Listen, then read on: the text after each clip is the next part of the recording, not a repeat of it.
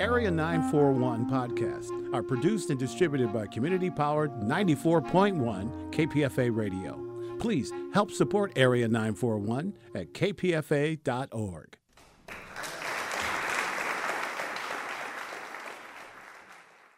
I'm Richard Walensky.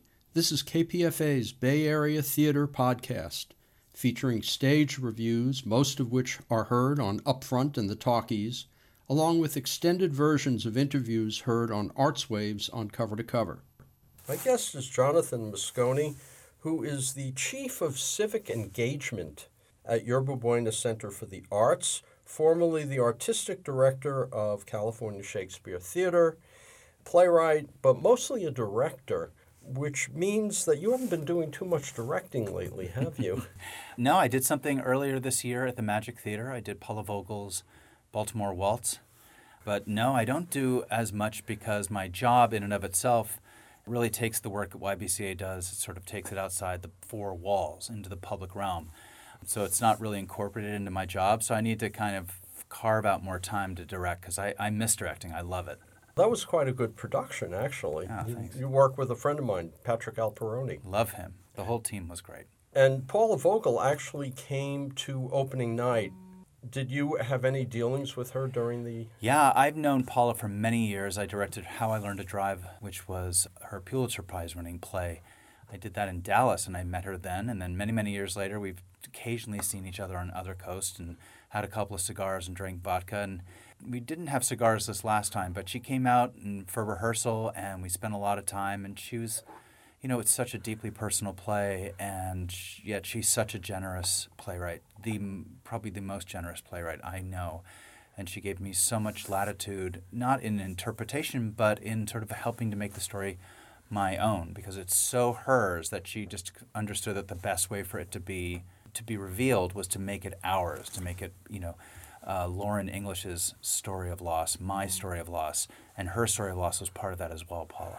What is that relationship like? When you said she helped you, how does a playwright help a director on a play like Baltimore Waltz?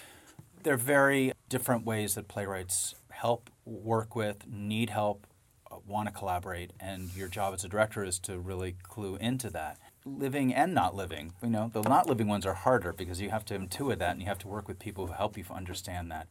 But in terms of Paula, particularly, she would tell me why the play was written, what each story in the play sort of reminded her of and where it came from, or what she would tell me stories about her brother.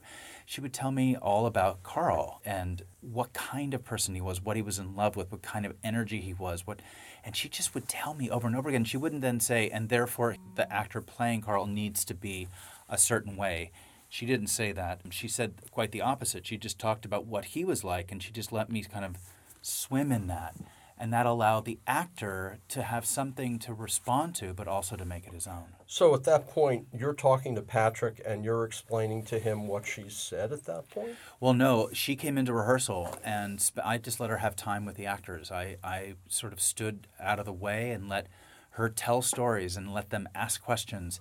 She was open to answering any question from, like, what does this line mean, which some playwrights don't want to tell you. That was not a concern for her, or to letting her just sit and tell stories and remember Carl. I mean, one of the, I think, joys of her seeing that play done again and people rehearsing is that she gets to remember her brother, and she gets to talk about her brother, and she gets to see how she responded to her brother. And it's such a love letter, and it's so surprising, the piece. It's so sad, but you don't know it's sad until really at the end when it really falls apart.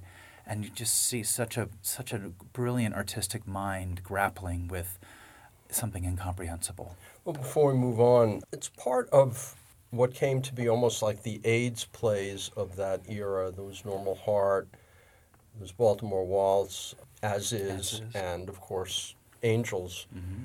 Why do you think they're all coming back now? Because people are still dying of AIDS.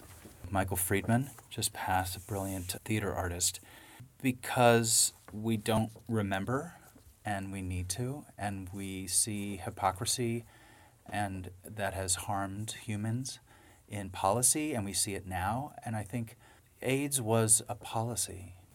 as much as anything else. The lack of policy was a policy, and the impact on human individuals and how we've struggled through that is foremost on the minds and hearts of so many people.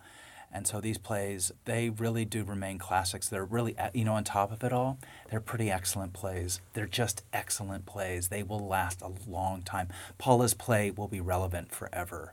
Tony's play will be relevant forever. These came from very specific places, but they generate humanity. They sing from the heart and the mind, really, in such great concert.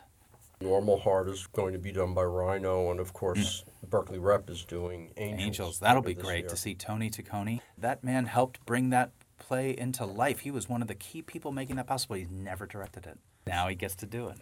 Jonathan Moscone, you are the Chief of Civic Engagement at Yerba Buena. What is the YBCA 100? There's an event this coming Saturday, the 28th. What is this? For the past several years, we have, as an organization, come together to nominate the people, the organizations, the movements we believe are shaping the culture. Mostly, if not entirely, of our country, but we sometimes go outside of our country because we are part of a larger world than just our country.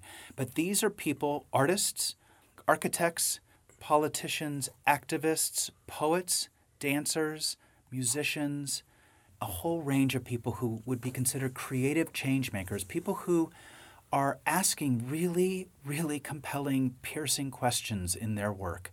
And their work, excellent as it is really built on having an impact of changing and moving culture.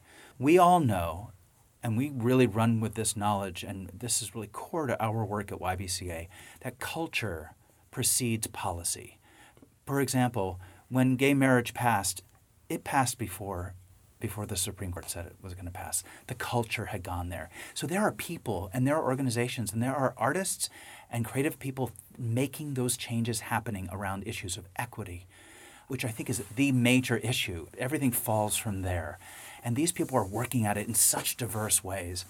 And so we decided we'd like to honor them and name them. And we name 100 of them. And they range from people who are a Pulitzer Prize-winning journalist like Jose Antonio Vargas to the incredible dancer-performer Lil Buck to Bjork to Melora and Melanie Green, who are artists and curators and community organizers here in San Francisco, to Julie Phelps, the artistic director of Counterpulse, to Samora Pinderhughes, who is a Bay Area native, who's an incredible composer and pianist. These are all people who use their platforms to ask complicated questions and to try to move the culture forward towards moral, racial, and social justice.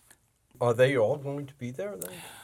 Oh, I wish. We get bigger and bigger every year. No, the folks who'll be here, our headliner is Jill Soloway. Jill is the writer and director of Transparent, which is probably my favorite television show, and I Love Dick.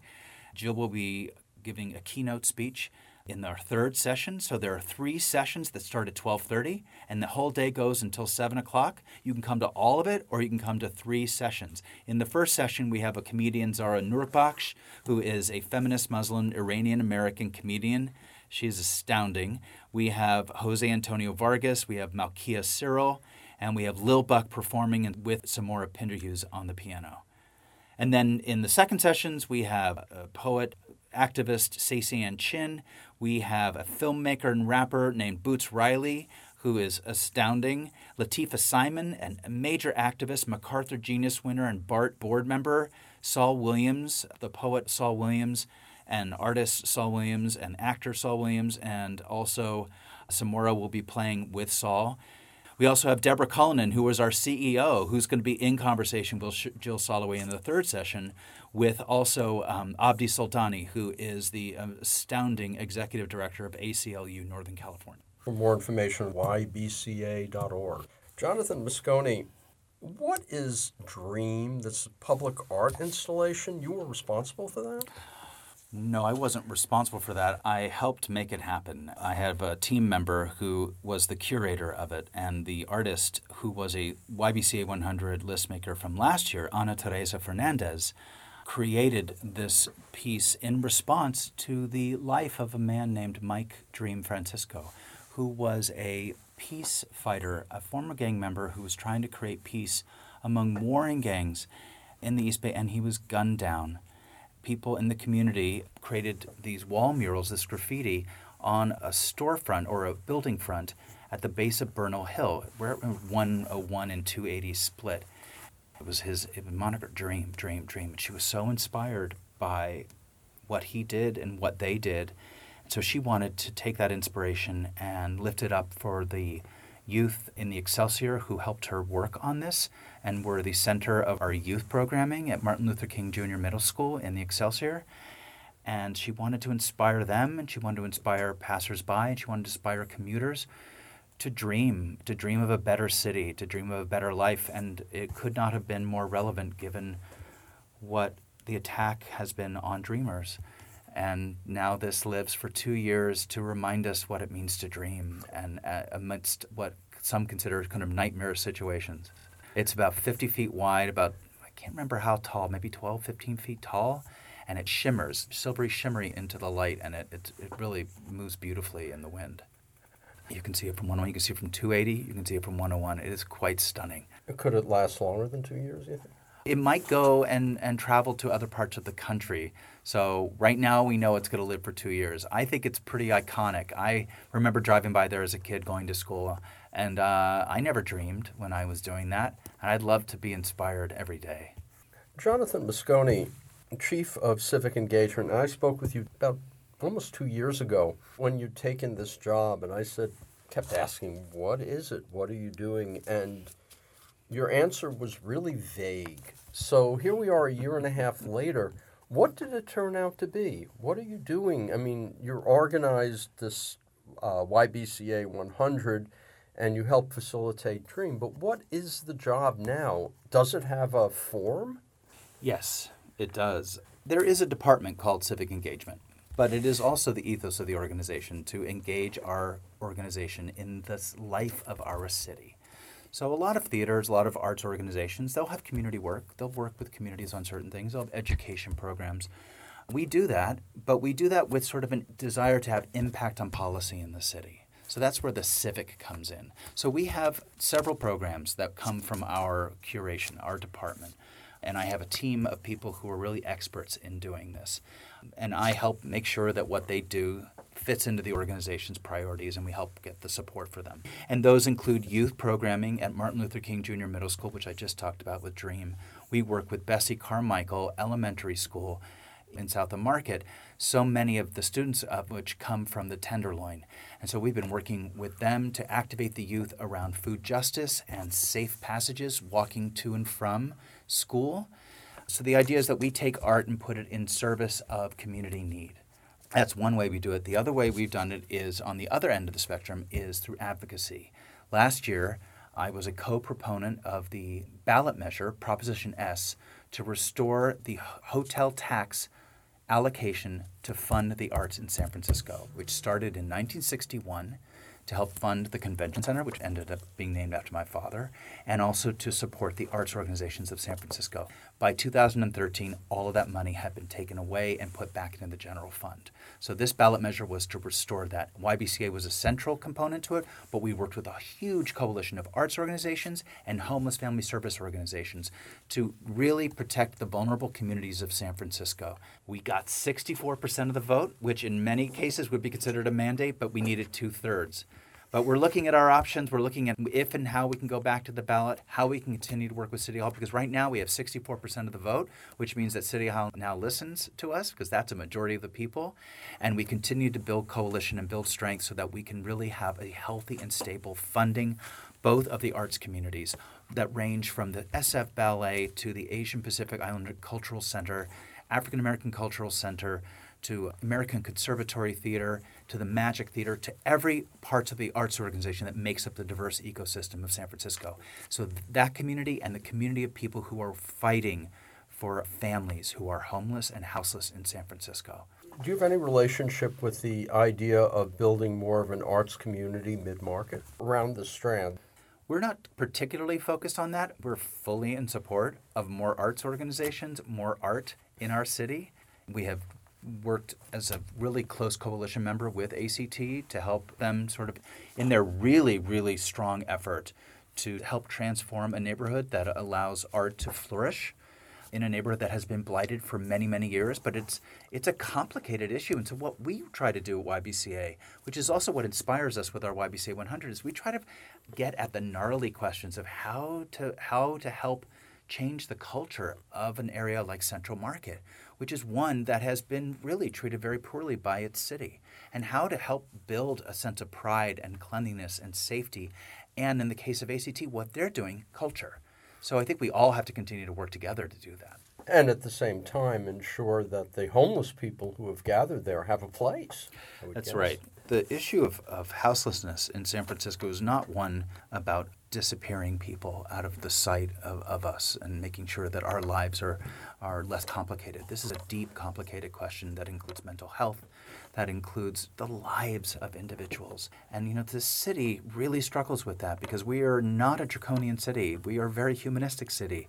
And sometimes that gets in the way of making really strong policy. So what we have to do is work with city government. We also have to work with community members. There are community organizations that struggle and work with this successfully and in difficult ways. So the idea is to really build radical partnerships. That's another thing we do in civic engagement. We build radical partnerships. We never do anything we do alone. We believe that no matter how little money we have to do something, we have the abundance of creativity and imagination, and we have the ability to work with city government, to work with community organizations, to work with schools, and to work with artists to actually come together to solve very complicated, intractable issues like the public health and safety of our city. Jonathan Mosconi, have you ever thought about following in your father's footsteps as a politician? I think I've followed in my father's footsteps, period. I think as a politician is not necessarily the path I would choose myself, though I do find myself far more politically active now that I'm in this position, where I do have understanding of the complicated life of city politics in a way that I didn't growing up. To me, I had an instinct because I lived in it, and I smelled it, and I breathed it, and it was tall and around me like redwood trees. So you can smell redwood trees if you lived among them? I could smell politics because I lived amongst it. But in terms of the detail of it, it's a hard road. This is a really gnarly city, San Francisco, to negotiate through. I love the idea of working with supervisors and really understanding how they respond to their very specific constituent needs.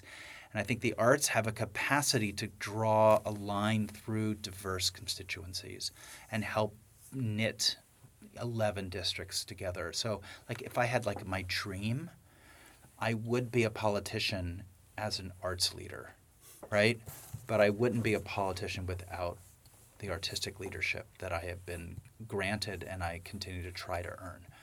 So I think those combinations to me feel like how I would follow in my father's footsteps. And because I lived much longer now, I'm now 5 years older than my father was when he died, I have to kind of continue those footsteps into my own. We've finally reached a point where the career that was made by what happened on that day in 1978, Dianne Feinstein's, continues. I mean, she's running for re-election yet again. I think once you get a taste of it and once you're in the game and once you really have a say in what goes down, it's hard to let go of that.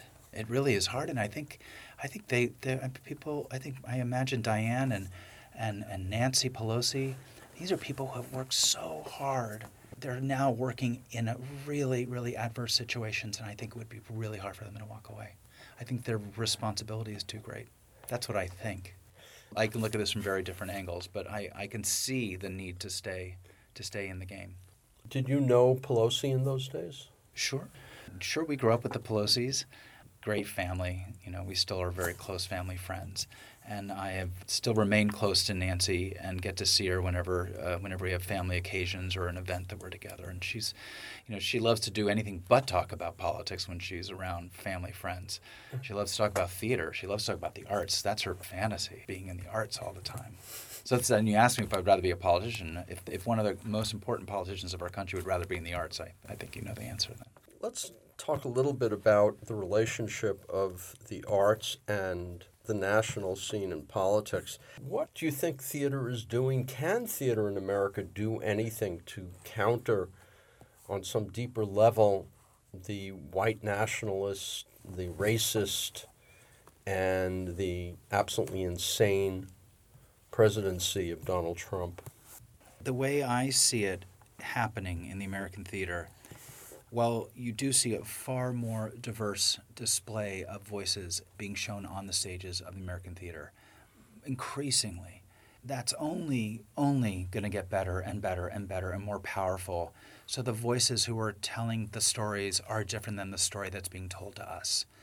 But I think the thing that the American theater is even doing more deeply and can be a model for this country is how it's looking at its systems of decision-making and governance and who is deciding the fate of what stories get told and who is deciding who gets to be invited to these theaters. The doors are opening wide in the American theater. There's a huge effort to diversify, to create avenues of inclusion, and to aim towards the ultimate goal of equity through the way that theaters are being structured, from board governance to staff leadership to artistic directors to the artists who are being hired. And I see that as the real cultural shift.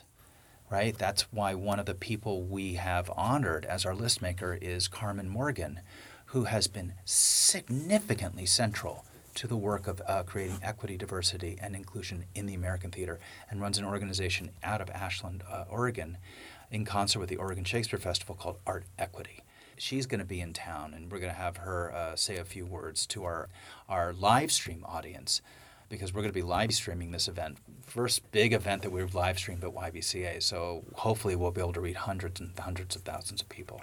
We got a situation now in the Bay Area where TheaterWorks, ACT, and Berkeley Rep are all going to be looking for artistic directors. One of the issues that comes up is that when any particular theater company is looking for one person, they want to pick the best person. Okay.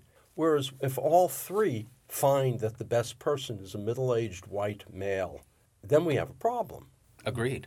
But if you really open up a search and you really intentionally include other people in this search who are beyond that, because I think what you have to say to yourself is, what constitutes the best person?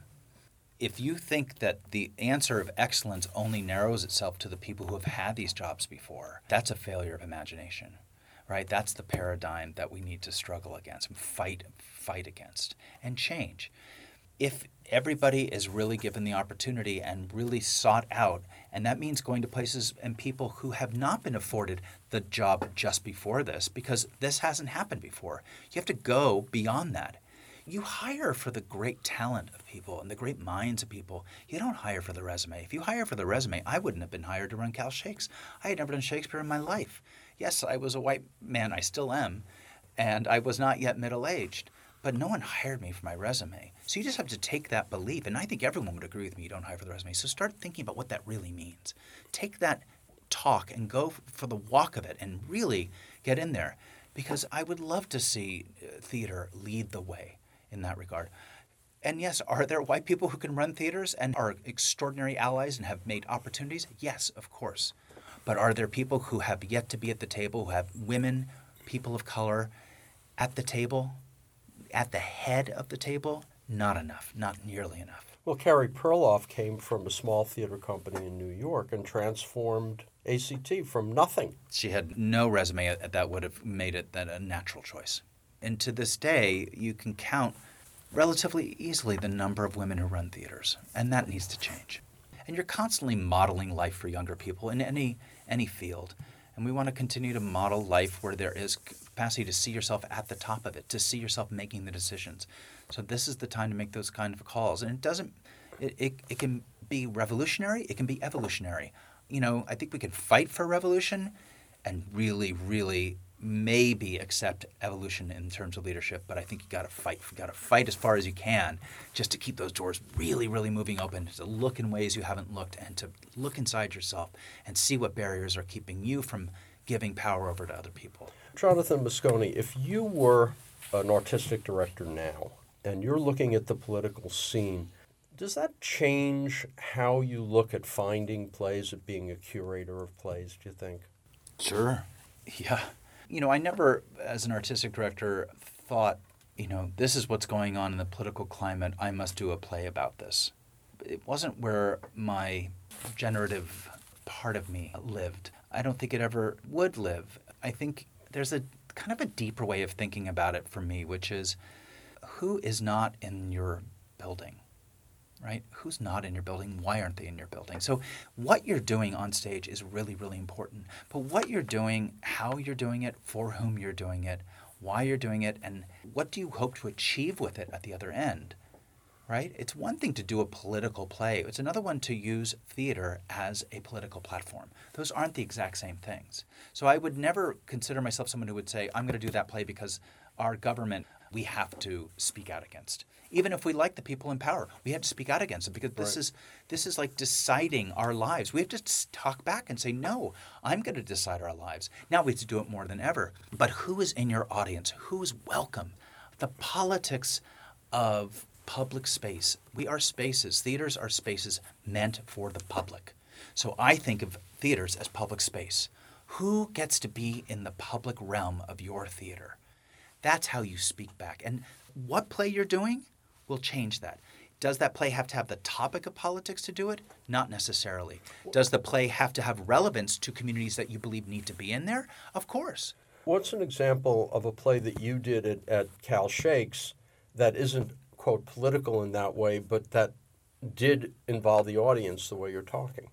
I think the first play that we did, I'm not going to say what year it was, but it was Spunk, that George C. Wolfe had written, adapted from Zora Neale Hurston stories. This was a play about African-American life in America.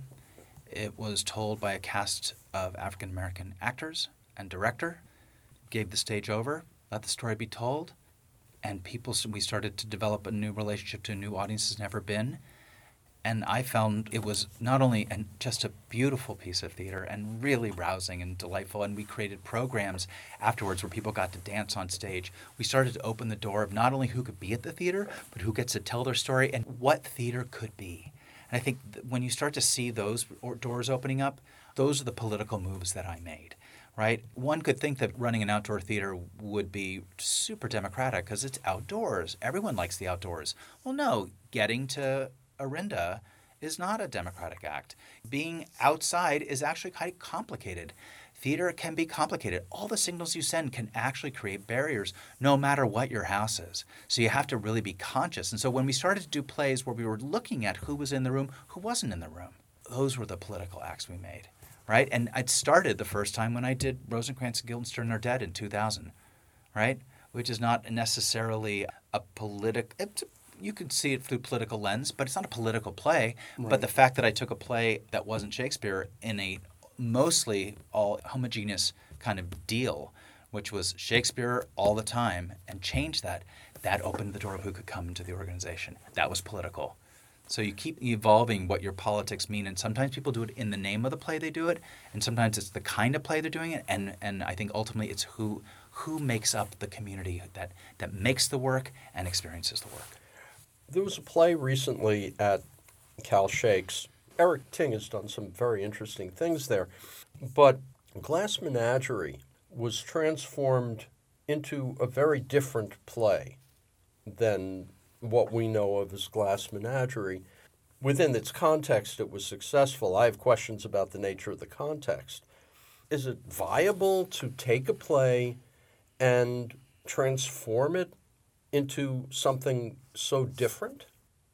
I think I've seen about 100 productions of the Glass Menagerie. I know what the traditional take is. I understand the context of the play. I know the play. I got the play. It's not a brand new play. I think we can all go with a radical reimagining that places this story in a culture that has not been represented through, I think, one of the great pieces of American literature.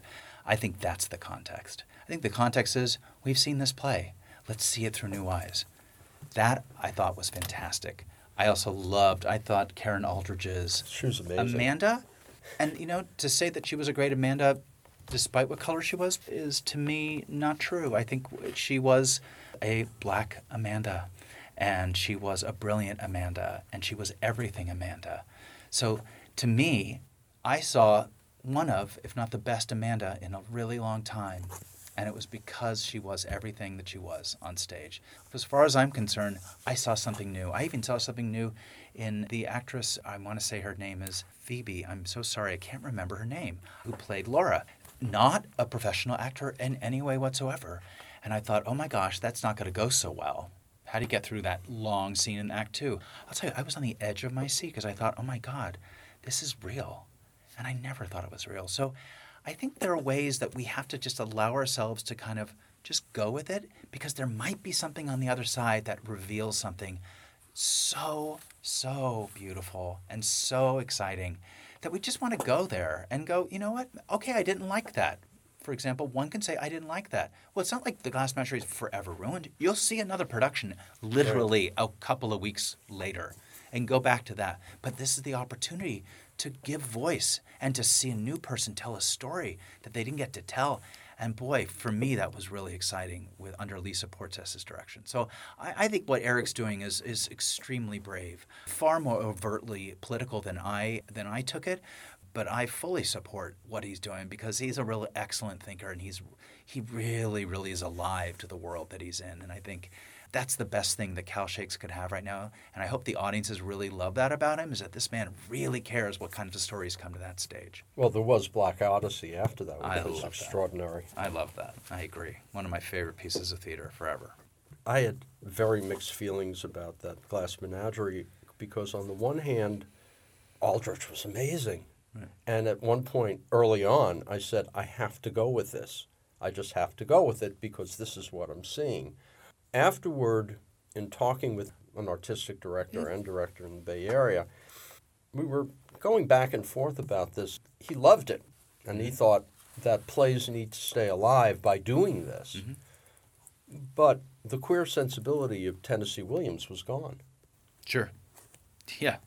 But that was just because that's not where she took it. That's not because it was a play done by actors of color. I think that's just where Lisa's head went. When I did it many, many years ago, and boy, the queer sensibility was in it. Probably more so than somebody would want to give it credit for. When you're telling a classic, you're telling your story through a classic. We don't need to see Hamlet over and over and over again. We want to see someone's story through Hamlet.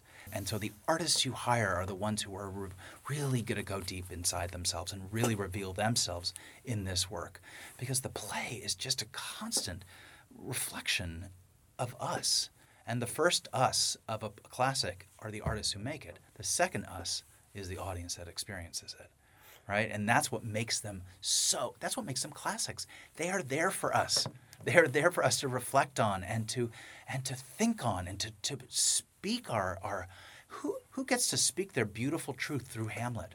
You know, I still contend to this day that Liesl Tommy's production of it at Cal Shakes was probably my favorite. Of Hamlet. Yeah. Jonathan Moscone, you mentioned when we began that you want to do more theater. Do you have any directorial projects in the works? No, I'm talking to folks, but not yet. At some point you plan to, though. Yeah. The YBCA 100 Summit is Saturday, October 28th, starting at 12:30, continuing into the evening. Yes, until 7 o'clock at night in our theater on Howard Street, Howard and 3rd in San Francisco. And for more information, you can go to ybca.org. And if you want to see Dream, just drive down 101 where it meets 280, and you will see it.